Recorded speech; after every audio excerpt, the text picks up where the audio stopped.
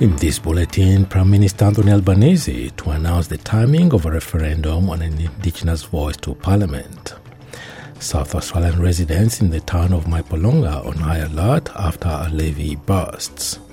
And in sport, a new chapter for Australian tennis as the country is set to host the inaugural United Cup tournament.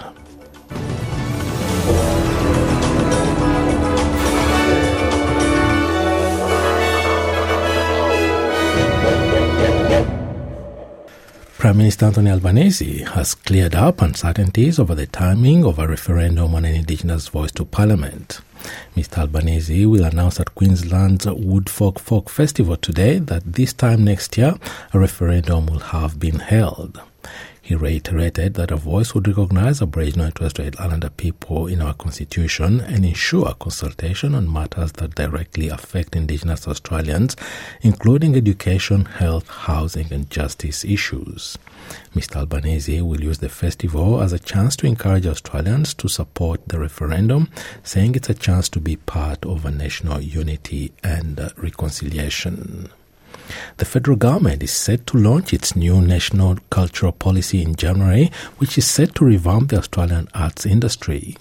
The policy will be built around 5 pillars, centering Indigenous voices at the heart of arts and culture, reflecting a diverse Australia, supporting artists, boosting institutions, and ensuring stories reach audiences effectively. Arts Minister Tony Burke says the new policy is the foundation for a better future for Australian artists. Healthcare professionals are calling on Australians to make time for appointments and health screenings. A national women's health survey from Jean Hales showed 4 in 10 women who participated thought their health had deteriorated during the pandemic. Dr. Tessa King from the women's health group Jean Hales says checks are important for detecting problems such as diabetes and heart disease. In terms of screening, it's generally done for very common diseases like cardiovascular disease, which causes around a third of all deaths and is a big cause of disability in Australia. And there's around 1.7 million Australians who have diabetes in Australia currently, and around half of those don't know they have diabetes. Many women said their physical well-being declined since the pandemic started, and worsening mental health was more common among women from non-English speaking or LGBTIQ plus backgrounds and those in the First Nations and disability communities. A 16-year-old girl has been charged with murder after a man died in hospital in South Australia. The 55-year-old man was stabbed at home in Adelaide's north just before 3 a.m. on Monday, police said. He was taken to hospital but died on Tuesday. The teenager was initially arrested and charged with attempted murder, but the charge has now been upgraded to murder. She was refused bail to appear in the Adelaide court today. South Australia police say the girl and the man were known to each other. 2 teenagers have been killed while being towed by a boat in northern New South Wales.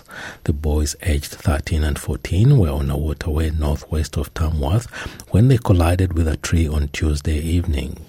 People at the scene performed CPR before paramedics arrived, but the teenagers could not be revived, New South Wales police said on Wednesday. The driver of the boat, a man believed to be in his 70s, was taken to hospital for mandatory testing. Police are investigating the circumstances surrounding the incident. It comes as 5 people in Victoria and South Australia have drowned, including a 5-year-old girl who was pulled from Victoria's Lake Ngambie on Tuesday.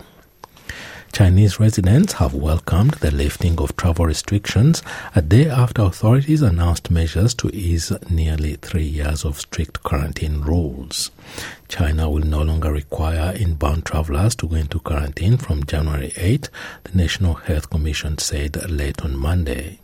Shanghai resident Kyle Wu said he's excited about the news but will wait before purchasing a ticket. I was quite excited when I heard the news. It was unexpected. I was looking forward to it and I suddenly heard about it. I used to travel frequently.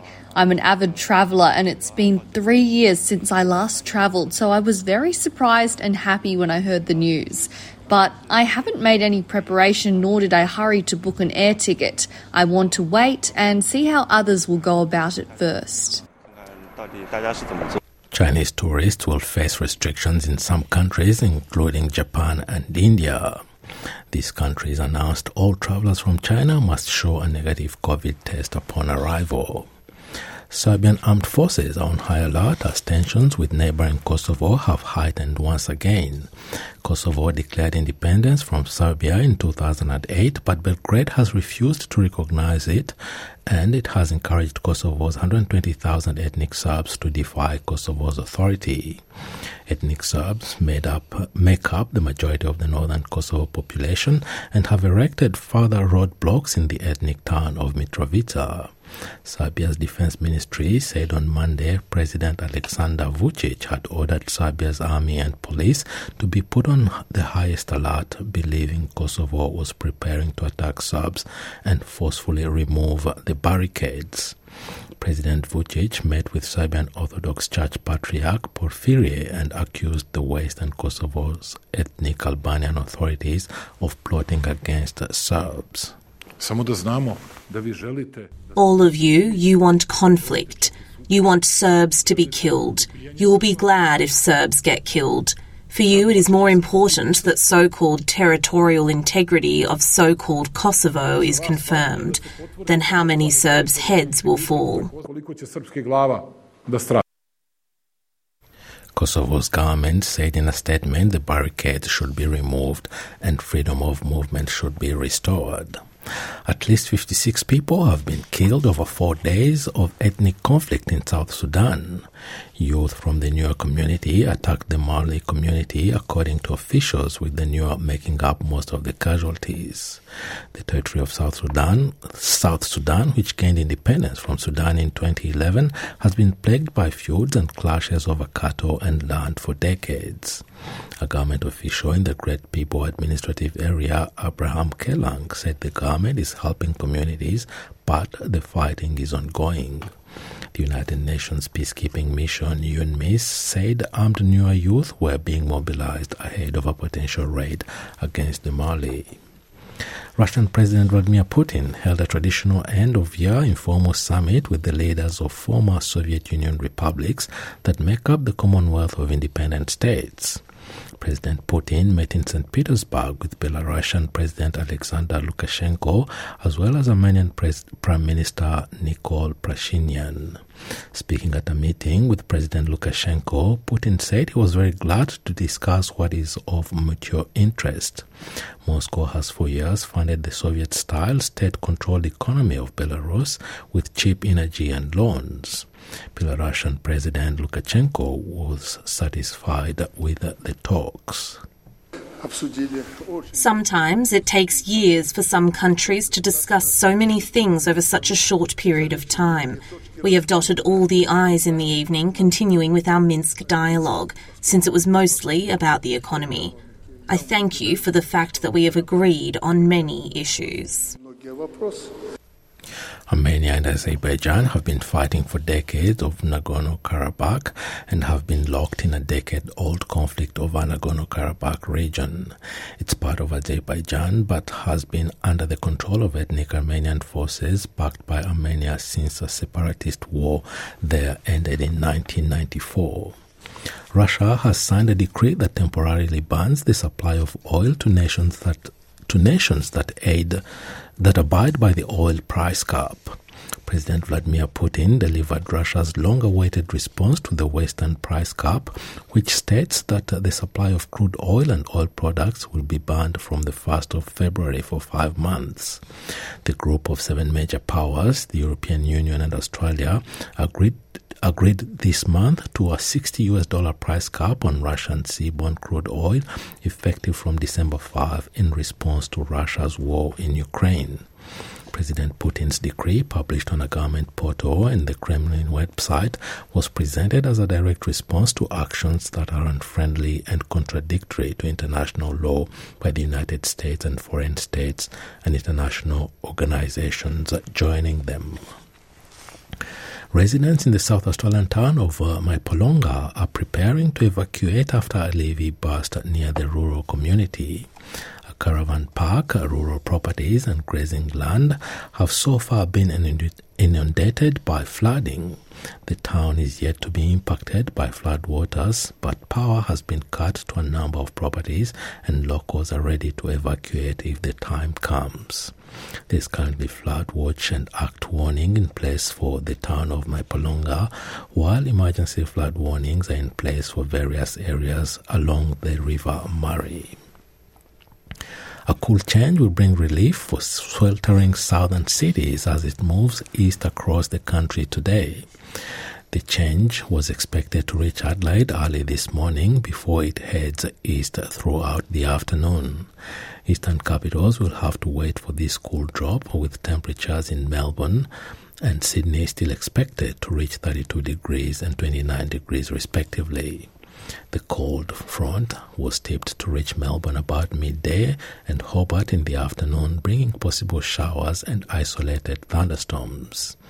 Elevated areas of Victoria and Tasmania could also see potentially damaging winds of up to 90 kilometers an hour ahead of the change, while flood warnings are also in place for parts of the Northern Territory, where ex-tropical cyclone Ellie is dumping heavy localized rainfalls. And to sport, a new chapter for Australian tennis will commence on Thursday as the country hosts the inaugural United Cup. The Cup is a round-robin tennis tournament pitting players from 18 countries against each other across both men's and women's singles as well as mixed doubles. Group stages will be held in Sydney, Perth and Brisbane before the finals are hosted in Sydney from the 6th to the 8th of January.